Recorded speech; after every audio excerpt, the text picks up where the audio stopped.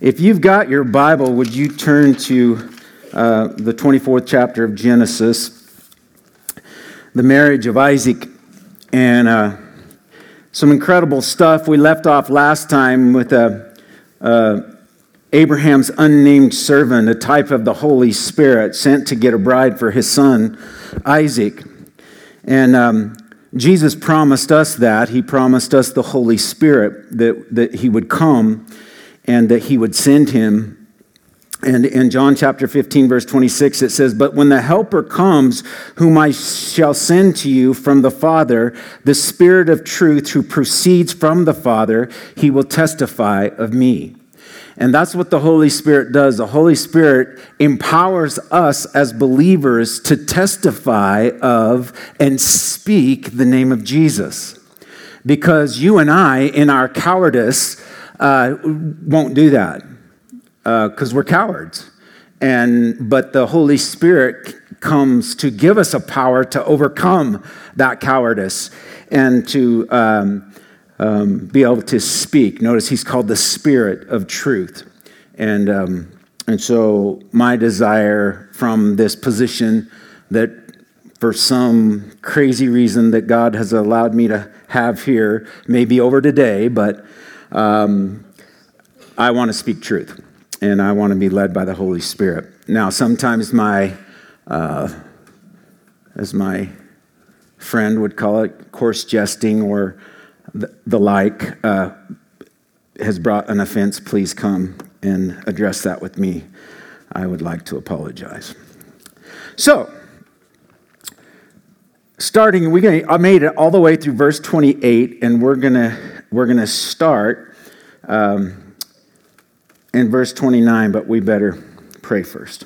So, Lord, we do thank you. Thank you that you lead us into truth, all truth, even when that truth hurts. And so may we be willing to embrace your truth, Lord, and realize that the change doesn't come on your part, but on ours. Lord, that you have the ability with your truth to change us from glory to glory, to show us, Lord, the way and enable us to walk in it. And so, Lord, today I pray that. I pray that for myself. I pray it for the people in this room. And it appears that time is short. And, Lord, I just pray for an urgency in all of our hearts to be right with our God, to be right with our fellow man, and, Lord, to be the pen of a ready writer, Lord, when you have a certain thing for us to do as your people and a certain calling. Lord, may we not drag our feet. May we not lag back or bolt ahead, but to really allow you to guide us with your eyes and to take us to that place where our life is complete in you. And we pray it in Jesus' name. Amen. So this Holy Spirit is the type of this servant that goes to get Rebekah, and Rebekah's response to the servant was very hospitable. She embraced and refreshed the man. You remember her getting the water and giving him a drink and watering his camels with Lord knows how many gallons of water. And so I guess I need to ask you is, what is your response today to the Holy Spirit? How do you respond when the Spirit prompts you? And you know it. You know it. I remember this at a very young age. 9 years old is the first time I really sensed the Spirit prompting me to do something. And it was to go forward. And to I had a desire to not go to hell. And that prompting, I acted on it. You know, and again, when I was 14, I had an experience with the Lord. And what do? Do you bristle up? Do you not go? Because the Bible says that we have this relationship with the Holy Spirit, and you can grieve the Spirit of God. You can quench the Spirit of God. And I read just this morning in Hebrews chapter 10, you can insult the Spirit of God and his Spirit of grace. You can insult him. And so how do you respond? when we grieve the Spirit of God, we're encouraged not to, actually, in Ephesians chapter 4, verse 30. Some of you can look back on your life and you know maybe a time when you've grieved the Spirit. And Paul tells us there in Ephesians, do not grieve the Holy Spirit of God, by whom you were sealed for the day of redemption. Right? It's the Spirit of God that gave you the moxie to say Jesus is Lord of your life. And to grieve that is not wise. When we quench the Spirit of God, it talks about that in 1 Thessalonians chapter 5.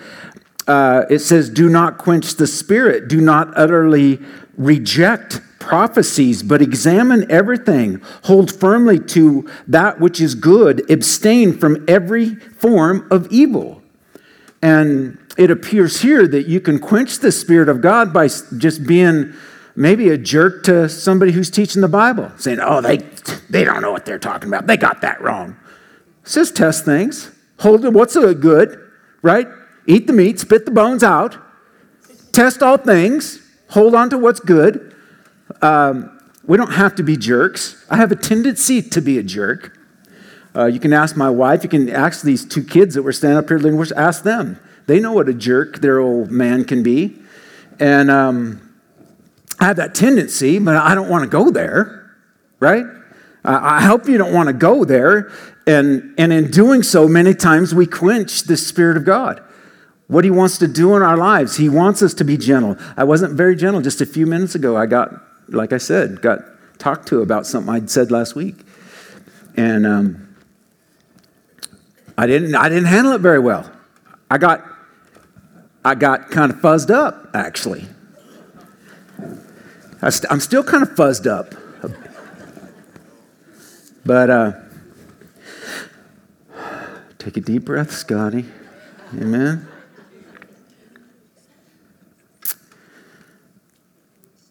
We definitely don't want to blaspheme the Holy Spirit. Jesus talks about that pretty seriously there in Matthew 12:31. Therefore, I say to you, every sin and blasphemy will be forgiven men, but the blasphemy against the Spirit will not be forgiven men.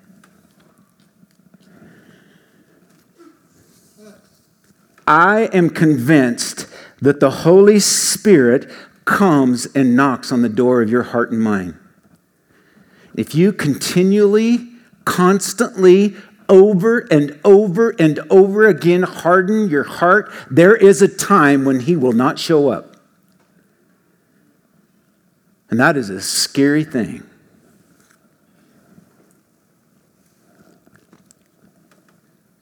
Blasphemy will not be forgiven of the Holy Spirit. You say, what is that? Well, I just think you harden your heart till the day you die. I've seen people on their deathbed that I'm very fearful they had hardened their heart to that point because all they could do was be in fear and torment as they were dying. I've seen others on their deathbed do just the opposite. They yield to the Holy Spirit, right? Which is the next three things you can do with the Holy Spirit. You can receive the Spirit. You can be led by the Spirit. You can walk in the Spirit. Rebecca, symbolically, she receives the Spirit. Jesus, remember, he breathed on his disciples there in John chapter 20 and says, receive you the Holy Spirit. I need that. I need to receive the Spirit. I need to be led by the Spirit. I need to walk in the Spirit. And so Rebecca seems to be doing this as a beautiful picture of receiving this servant, a type of the Holy Spirit. And in process, she receives gifts. When you receive the Holy Spirit, when you are led by the Spirit and choose to walk in the Spirit, God will impart gifts to you, because I'm convinced that if you are a Spirit-filled, born-again Christian, God has a work for you to do, and he wants to equip you to do so. And he will give gifts. right? Some evangelists, some prophets, some teachers, right? There's gifts of healings, there's gifts of tongues, there's gifts of prophecy. There's all these gifts that God desires to give. And it doesn't take very long for him to recognize Rebekah's yielding to the Spirit, and he gives you, remember, the nose ring and the bracelets of gold. And so she takes off and runs to her family. And so we'll pick the story up in verse 29, where it says, now Rebekah had a brother whose name was Laban, and Laban ran out to the man by the well. So it came to pass when he saw the nose ring and the bracelets on his sister's wrist, and when he heard the words of his sister Rebekah saying, this man spoke to me, and that he went to the man. And there he stood by the camels at the well, and he said, come on, O blessed of the Lord. Why do you stand outside? For I have prepared a house and a place for your camels. Then the man came to the house, and he unloaded the camels and provided straw and feed for the camels and water to wash his feet and the feet of the men who were with him. Food was set before him to eat, but he said, I will not eat until I have told my errand. And so here's this guy. He's now, first he encounters Rebekah. Now he encounters Laban. Now Laban is her brother, and it appears that her dad is still alive. But at this point, it seems that Laban took the lead in representing the family. Perhaps Laban was already known for his ability to make a good deal, or to make a deal to his advantage. We're going to see his dealings later in the book of Genesis. He gives a whole new meaning to a shyster, right? And so he's ministering to the man. He's thinking, wonder what I can get. I'm thinking the gold had provoked him a little bit. Just knowing this guy's character, that he's thinking, wonder what else this guy's got. He's got 10 camels. He must be, right? He must be loaded. And literally loaded. And he's wanting to see maybe what he can get. But notice there's reference here in this family of Rebekah and Laban to the Lord. In verse 31, it says, come in, O blessed of the Lord. That word there is Yahweh. Well, we remember Abraham when he's called out of Ur of the Chaldees, he's an idol worshiper. But maybe because these are descendants of Shem, right? That's where we get our word Shemitic. These are Shemitic people. They are descendants of Shem. They must have known about the God of the flood, the God of judgment, the God maybe who caused confusion there at the Tower of Babel. And they're recognizing him. Oh, blessed of the Lord, Yahweh. Maybe they heard through the grapevine about Abraham and his faith. His people heard about your faith?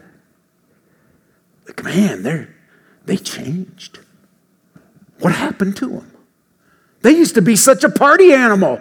What's going on now in their life? I had a friend come see me one time. We was in high school together. He was a senior when I was a freshman, so he corrupted me quite well.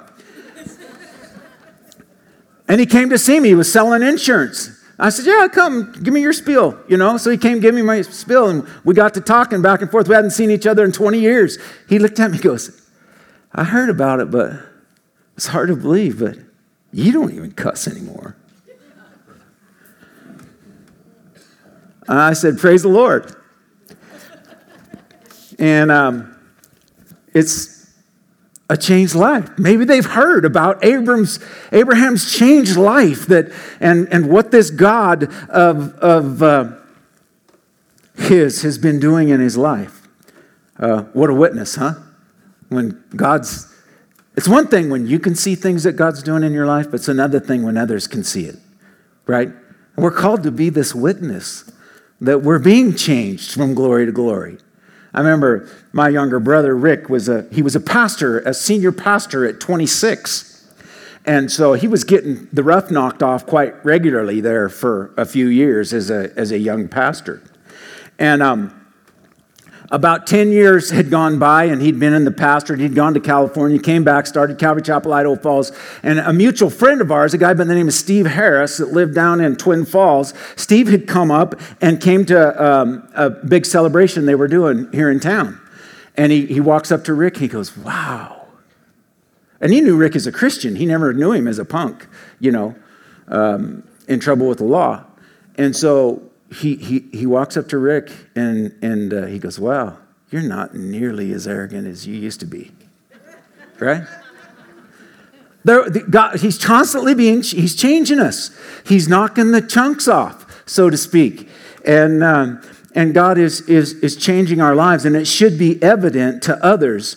And so this Laban, he recognizes that the Lord is involved in this thing, and that people have changed. Now notice he sent the man because Abraham did not want Isaac to take a wife from the Canaanite women. Why is that? Because of their wicked practice, their wicked worship. He knew that his son would be corrupted. He knew that his son would become just like Lot. Years ago, there was a pastor here in town, and he had 2 boys. And when them boys hit 15, 16, or maybe they were 14 and 16, he left. He left Idaho Falls. Why? Because of all these cute little Mormon girls running around, right? He just knew, sure enough, one of them's going to marry that, and they're going to go the other way, and they're going to be influenced spiritually. Sometimes that's so true.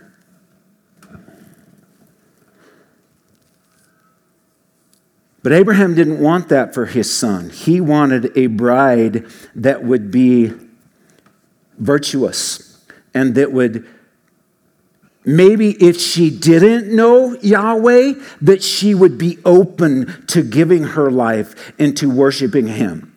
So when he saw the nose rings and the bracelets on his sister, Laban's eyes were on the riches the servant brought.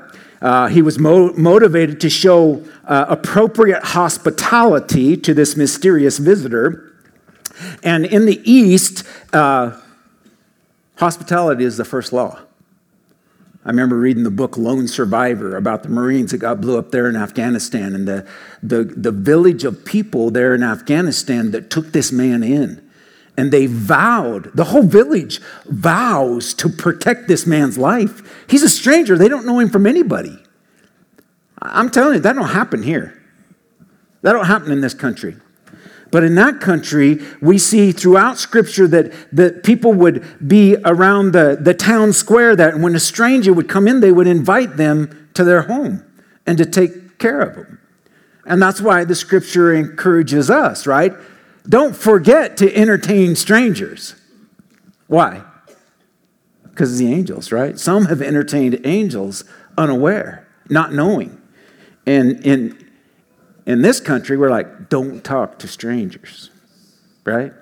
Have you ever thought that not talking to a stranger might be robbing you of a blessing?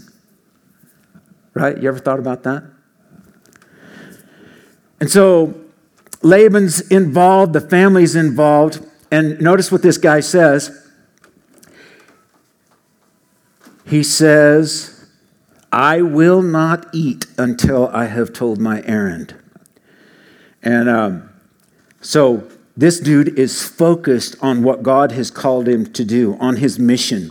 He would not be distracted.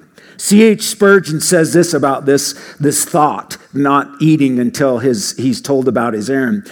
Like every true servant of Christ, he puts his master's business before his own ease or comfort, even before the question of necessary food. When a man begins to think more of his eating than of doing the will of God, he ceases to be a true-hearted minister.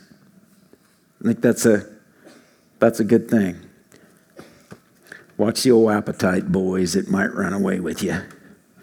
And the evidence will soon tell on you. Right? I'm getting a little thick in my waist as it is. But he's focused. He's dialed in on what he wants to share. And he said, speak on. And so he said, verse 34, I am Abraham's servant, so the Lord has blessed my master greatly, and he has become great, and he has given him flocks and herds, silver, gold, male and female servants, and camels and donkeys. And Sarah, my master's wife, bore a son to my master when he was old, and to him he has given all that is his. Now my master made me swear, saying, you shall not take a wife for my son from the daughters of the Canaanites in whose land I dwell, but you shall go to my father's house and to my family and take a wife for my son. And I said to my master, perhaps the woman will not follow me. But he said to me, the Lord before whom I walk will send his angel with you and prosper your way, and you shall take a wife for my son from my family and from my father's house. You will be clear from this oath when you arrive among my family, for if they will not give her to you, then you will be released from my oath. And this day I came to the well and said, O Lord God of my master Abraham, if you will now prosper the way in which I go, behold, I stand by the well of water, and it shall come to pass that when the virgin comes out to draw water, and I say to her, please give me a little water from your pitcher to drink. And she says to me, drink, and I will draw for your camels also. Let her be the woman whom the Lord has appointed for my master's son.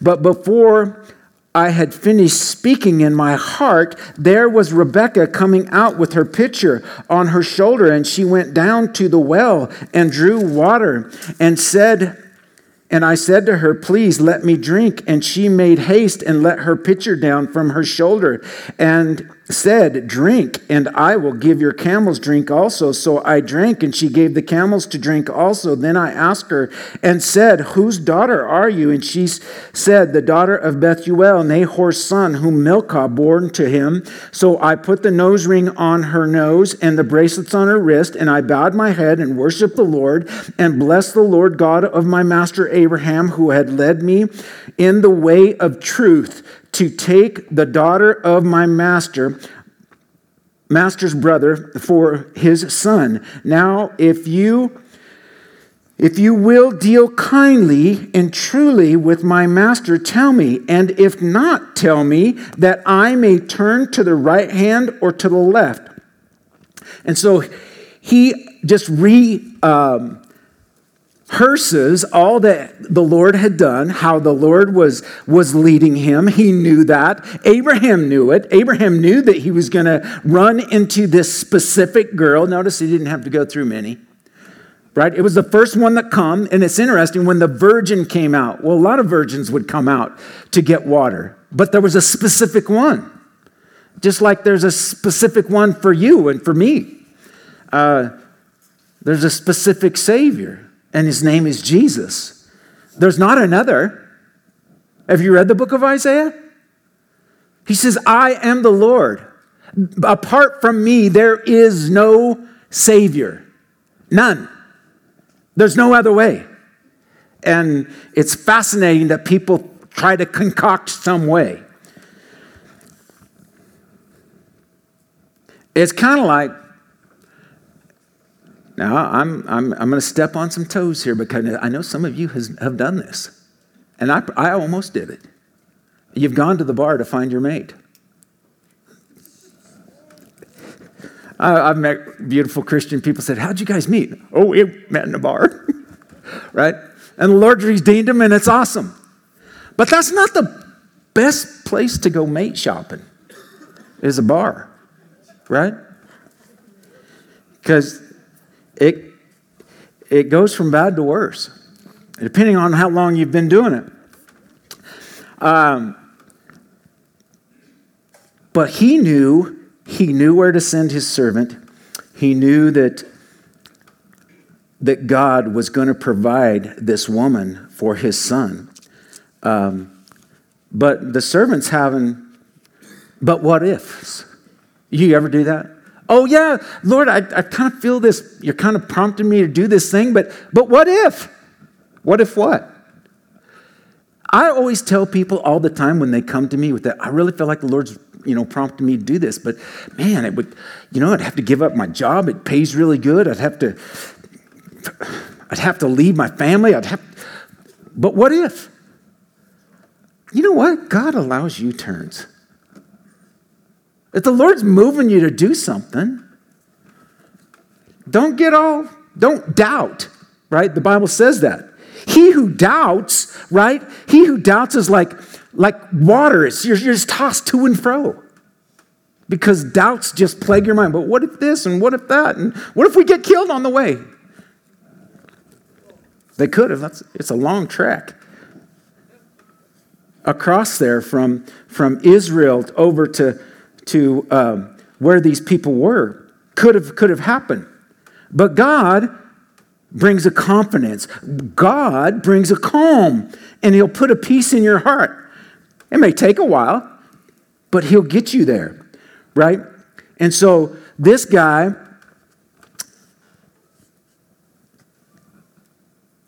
listened to his master, and he went.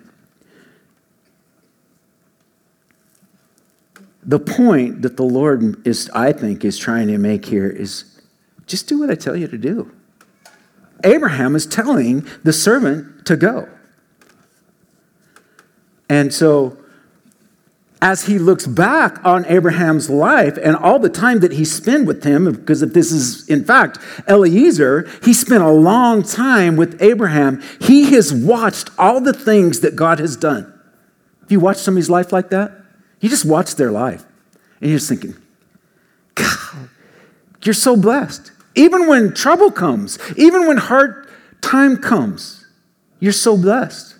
I was just talking this morning to a sister that lost a little boy, and how she was telling me how blessed she was. And so many people that I've seen that have gone through that are like, no, they're bitter. In fact, you can't even hardly be around them. They're so bitter. I just want to thank all of you for praying for my granddaughter Paisley. For those of you who knew that she was in ICU, she had some internal bleeding. They tapped her belly and pulled 2 liters of blood out of her body cavity, which was over half her blood volume. That explained why when we were in the emergency room the other night, I looked at her hand. It was almost transparent. She had lost so much blood, and they got her on the mend. She's home. So thank you so much for your prayers. But we were sitting there talking in the emergency room, and this 11-year-old is hearing all this internal bleeding, surgery, things they would have to do. And obviously it's overwhelming her, and she gets a little upset. And she goes, well, I don't want to die. And my daughter says, well, honey, you're not going to die. But if you did, you'd be with Jesus. Right? Well, you shouldn't talk to a kid about that. Really? You know, kids die all the time. Unfortunately, yes, somebody just said, unfortunately, kids die all the time. What's important is that they're ready to die. And that's your job as parents and grandparents. And that's my job as a parent and a grandparent.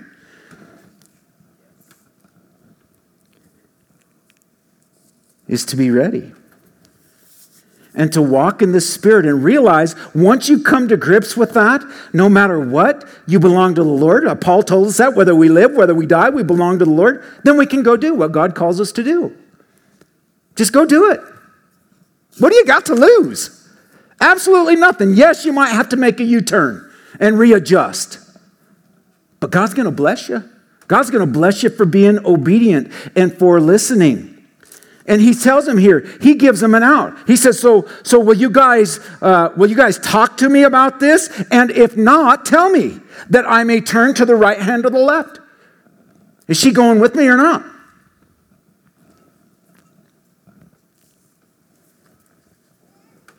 He's asking for a decision. The Lord may be asking you for a decision today. What are you going to do? You going to drive or get off the road? Right? You going to go? You going to stay?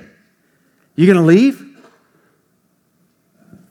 You may be needing to make a decision in your own heart. You may be needing today to make a decision to fully follow Jesus. You've been playing, right? You've just been playing. You've been playing with the Lord. You're not all in. You're liking what you're hearing, but you're not all in yet. And you know that's really obvious when people are living their lives, right? You just watch. You just watch how they live their life, and it tells the story, whether they're all in or not. And you know in your heart of hearts whether you're all in or not. If you're not, you may be really good at hiding it. Can I just tell you, your sin is going to find you out. Man, throw in the towel, surrender. Nothing hidden. And so the servant kind of puts some pressure on Bethuel and Laban going, okay, let us know. What's up? I like their response here. In verse 50, it says, then Laban and Bethuel, so the dad's in the scene at this point, said, the thing comes from the Lord. We cannot speak to you either bad or good. Here is Rebekah before you. Take her and go and let her be your master's son's wife, as the Lord has spoken. Wow. That seems pretty faithful, doesn't it? It seems really faithful. Just as the Lord has spoken, he's in this. Verse 52 says, and it came to pass when Abraham's servant heard their words that he worshiped the Lord, bowing himself to the earth. And then the servant brought out jewelry of silver, jewelry of gold, and clothing, and gave them to Rebekah. He also gave precious things to her brother and to her mother. So everybody's blessed. Everybody's blessed with this servant, Holy Spirit-like person coming to their house and putting a call on Rebekah's life. You know your whole family gets blessed? Can be totally blessed from your faith. Even if they don't believe. I've just watched families over the years and even just still in awe of what the Lord is doing in one of their family members' lives. And pretty soon, even those who don't believe, they'll tell people to go to church. Right? They'll tell people, my sister-in-law, her mom and dad, they became evangelists after they, realized that Rick's Christianity was not just a put on. But they actually, hey, yeah, you should, if you're in Idaho Falls, you should go to Calvary Chapel, Idaho Falls. Yeah, it's really good. You'll like it. And I don't even know at that time if they were even walking with the Lord, but everybody's blessed because they see God working. And does that mean they're going to heaven? No, they have to come to Jesus like all of us do individually. But the families can be blessed. And here, Rebekah's family is blessed. His brother and his mother receives these gifts from the man. And maybe they wanted more, we don't know, because you go to verse 54 and it kind of changes tune. And it says, and he and the men who were with him ate and drank and stayed all night, and they rose in the morning, and he said, send me away to my master. But her brother and her mother said, let the young woman stay here with us a few days, at least 10. After that, she may go. They're realizing they're never going to see her again.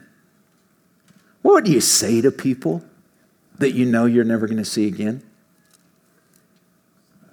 Right? I've been in the room with people that are dying, and you're going, what do you say to them? Just make sure they know you love them, right? These guys wanted to take 10 days. Maybe Rebekah was just that breath of fresh air to the family. And they know that at this point, they're never going to see her again. She's going 450 miles away as the crow flies. 600 to 700 miles if you're going to journey there. They're never going to see her again. They're going, whoa, whoa, whoa, whoa, whoa. This is going to take her away from us. That's why some people get so upset when somebody gets saved. Why? Because it takes you away. I remember Jesus took me away from a lot of things and a lot of people. Not that I totally severed my relationship with them, but I had to kind of engage them at a distance. He does that. They're concerned.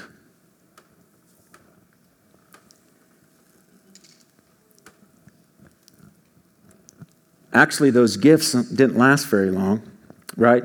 Material blessing is short-lived, but spiritual blessing is forever, right? These guys got, the mom and the brother got blessed with all kinds of material things. But the fact that they are not going to see Rebekah, they're not totally settled with. So, what do? What everyone should do. In verse 56, and he said to them, do not hinder me, since the Lord has prospered my way. Send me away so that I can go to my master. I'm going to need to skip down. And so, verse 57, so they said, we will call the young woman and ask her personally. Then they called Rebekah and said to her, will you go with this man? And she said, I will go.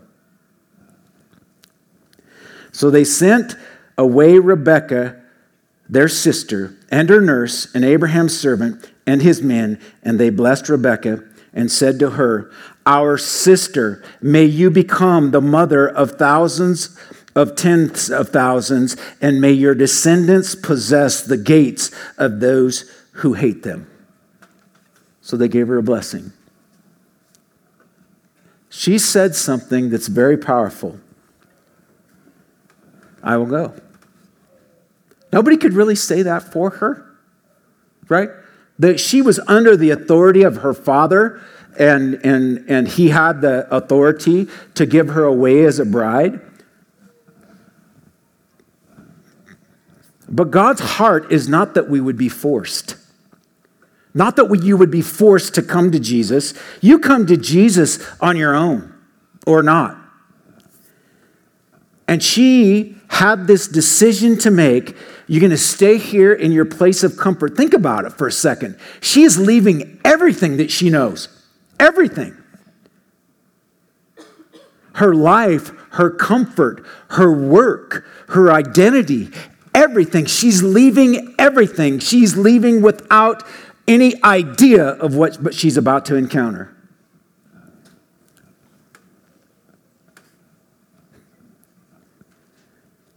I think that's why it's so hard for so many to come to Jesus.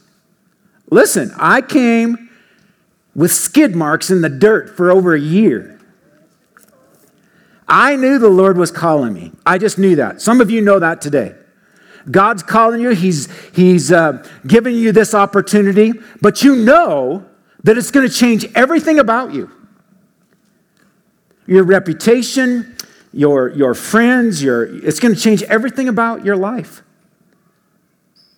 Are you willing to do it? I will go. I will.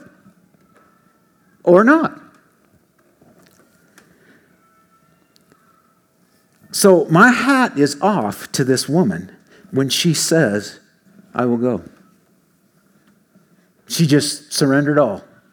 Gives a whole new meaning to that song, doesn't it? I surrender all. I surrender all.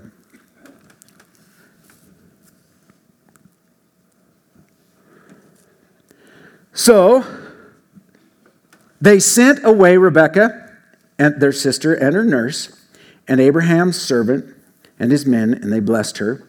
Then verse 61, and Rebekah and her maids arose, and they rode on the camels and followed the man. So the servant took Rebekah and departed.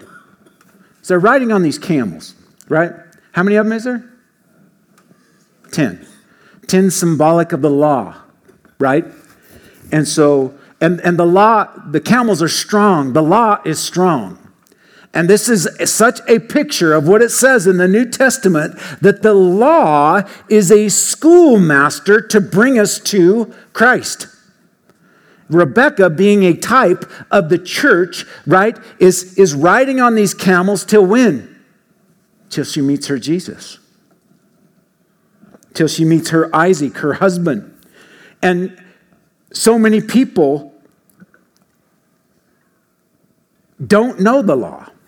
So therefore, they don't, when they hear the gospel, they like what it sounds like, but it doesn't really have a lot of weight in their life. Grace? Really? I can just come to Jesus by grace? Yeah, by grace you've been saved. That's the good news. The bad news is the law, right?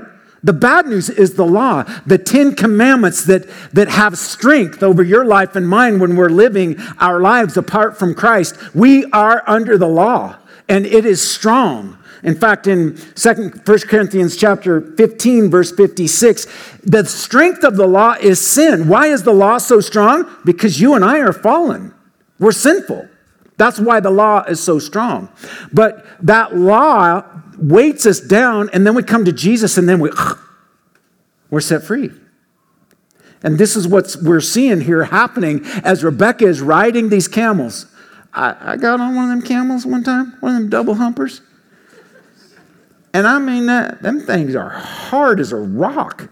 I'll bet they got chafed, right? Because they're probably 25 days journey, riding a camel 25 miles a day. I don't know if you've ever been saddle sore, but it's not pleasant. And so they're riding these camels on this journey. And it says in verse 62, now Isaac came from the way of Beer Laharoi, for he dwelt in the south, and Isaac went out to meditate in the field in the evening. And he lifted his eyes and looked, and there the camels were coming. Then Rebekah lifted her eyes, and when she saw Isaac, she dismounted from her camel. Wait a minute. Yeah. I missed something there, didn't I? And lifted her eyes and looked, and there the camels were coming. Then Rebekah lifted her eyes, and when she saw Isaac, she dismounted from her camel, for she had said to the servant, who is this man walking in the field to meet us? And the servant said, it is my master. And she took a veil and covered herself. Now, anybody have the old King James Version? Does it say lift off? He lit off her camel? Lighted off her camel. The first case of smoking in the Bible. Just kidding. She lighted off her camel. Filterless, no doubt. Just kidding. Maybe it was getting too serious, I don't know. But, so these two meet, and she covers herself.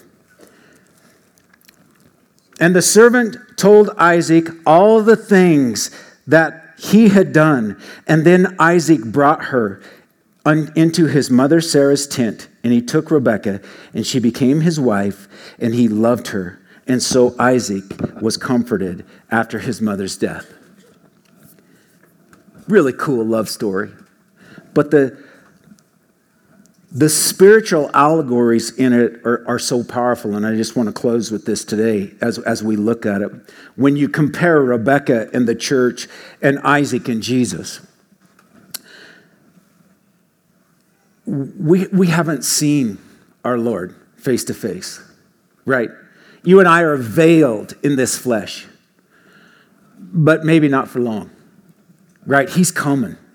We're going to be with our King, our Master, our Savior, our Bridegroom. And I don't know about you, but the older I get, the more precious that day, that thought is. Especially when you see the world and you see the stuff going on around the world. It is just a glorious thought knowing that we're going to be with our King. And so the takeaways from this in the picture of Rebekah in the church is that they were both chosen for marriage before they knew it. I didn't know about this whole marriage supper of the Lamb when I first got saved, right? That we're going to have this party with Jesus. Being at Michelle and Brandon's wedding here a few weeks back, it was glorious. It was a blast. Can you imagine what that marriage supper of the Lamb is going to be like? It's just going to be so cool. You ain't never been to a party like this one. I'm telling you, right? It's going to be awesome. They were necessary for the accomplishment of God's eternal purpose, right? That's why Jesus came and died on the cross, was for us as a purchase for his bride. We're destined to share the glory of the Son.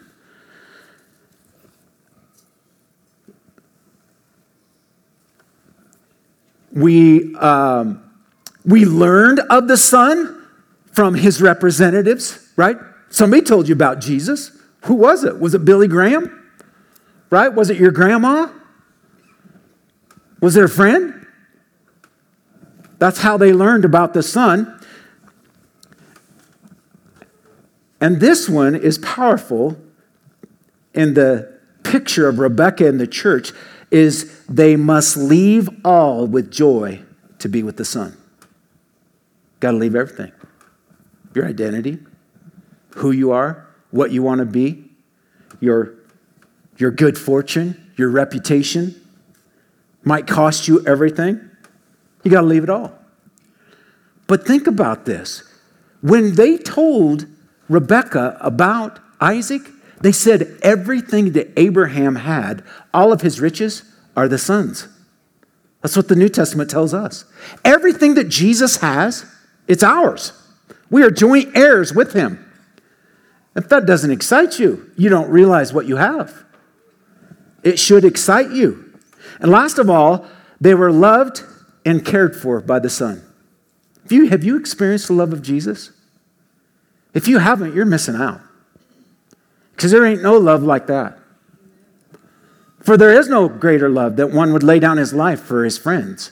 And Jesus laid his life down for you. That's how much he loves you.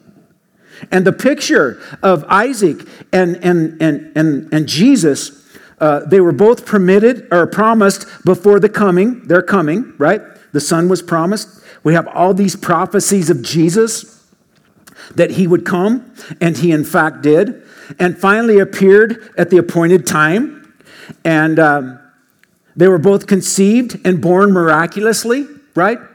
Isaac out of a dead womb, Jesus out of the womb of a virgin. They were given a special name before they were born, right? We talked about the whole gender reveal thing. Isaac's name meant laughter. Jesus' name means Jehovah is salvation. They were offered up in sacrifice by the Father. They were brought back from the dead. Isaac, so to speak, the Bible says. We're head of a great company to bless all people. Jesus is the head of the church. Prepared a place for their bride and had a ministry of prayer until united with the bride. What was Isaac doing? He was out in the field. He was praying. The Bible says that Jesus ever lives and makes intercession for you and me. He's praying for us. I don't know about you, but I need his prayers. I need your prayers. You need my prayers. We need to pray. We need to be people of prayer. As I was going through this, it was fascinating because over and over again we've seen that Abraham actually, his descendants are in two classifications, right? He says, your descendants are going to be as numerable as the sand on the seashore or the stars in heaven. I believe that those are specific for two things. The sand on the seashore is where? It's on the earth. It's on the earth. And Abraham has so many descendants on the earth, physical descendants. But the spiritual descendants, I'm convinced, are the stars. The stars in the heavens. That's where those stars are. That's who's going to heaven, us children of Abraham. Are you a star? or are you a grain of sand? The choice is yours. He's our Father of faith. And for those who believe in him, we are on our way. Amen? You and I, we are on our way. Oh, that we would live like it. Amen? Let's pray. Father, thank you for today. Thank you for these beautiful pictures, Lord. And we know that you are coming for your bride. Lord, that we're on the precipice. Lord, there's still a veil, but that veil is going to be lifted before too long. Lord, I ask that you would bless your people. Lord, that you would give us opportunity over and over again to say, I will go. Lord, that in doing so, we're truly laying down our lives and picking up our crosses and following you. Lord, you're coming for a bride that has faith. Just as Rebecca had that faith that she was to be the bride of Isaac, somebody who she had never seen. Lord, we have that faith that we're going to be with you, even though we've never seen you. Knowing what you did, that you came and you conquered sin and death and the grave, and that you are alive and well, and that you offer that citizenship of heaven, being a star of faith to each one of us. If there's anyone here today, as we're in our word of prayer right now, and you need to accept Christ as your Lord and Savior, I just want to encourage you, please do it. Don't wait. We're not guaranteed tomorrow. And if that's you and you just want to be sure, just stand to your feet right now. I want to pray for you. You want to know, is your heaven bound?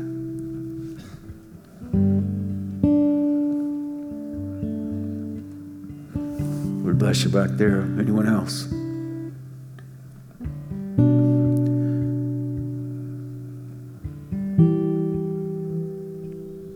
He might be whispering to your heart, don't quench.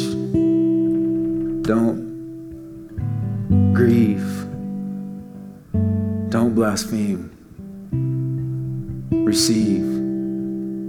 Be led. Let the Holy Spirit have his way in your life. I promise you, you won't regret it.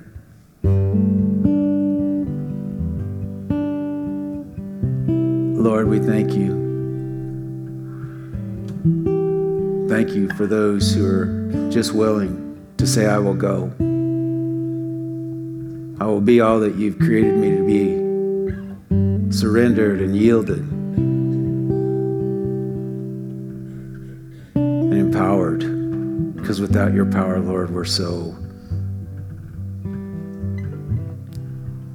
impotent. We're so unable to do anything that's worthy of you. Lord, would you wash us? These that are standing, Lord, be with them. Empower them by your Holy Spirit. Lord, that we would be willing to identify with you and you only. Bless those who are going to be baptized today, Lord, as they just make a declaration, Lord, that they've been washed and that they've been forgiven and that they love you and that they're going to walk in the newness of life. We pray it in Jesus' mighty name. Amen. Let's all stand. Those of you who are going to get baptized, if you want to go get in your clothes, I'm in mine. And if you need prayer, there's going to be some prayer right over here to my right, your left. Please come get prayed for, and then I'll see you out at the tank here in a little bit.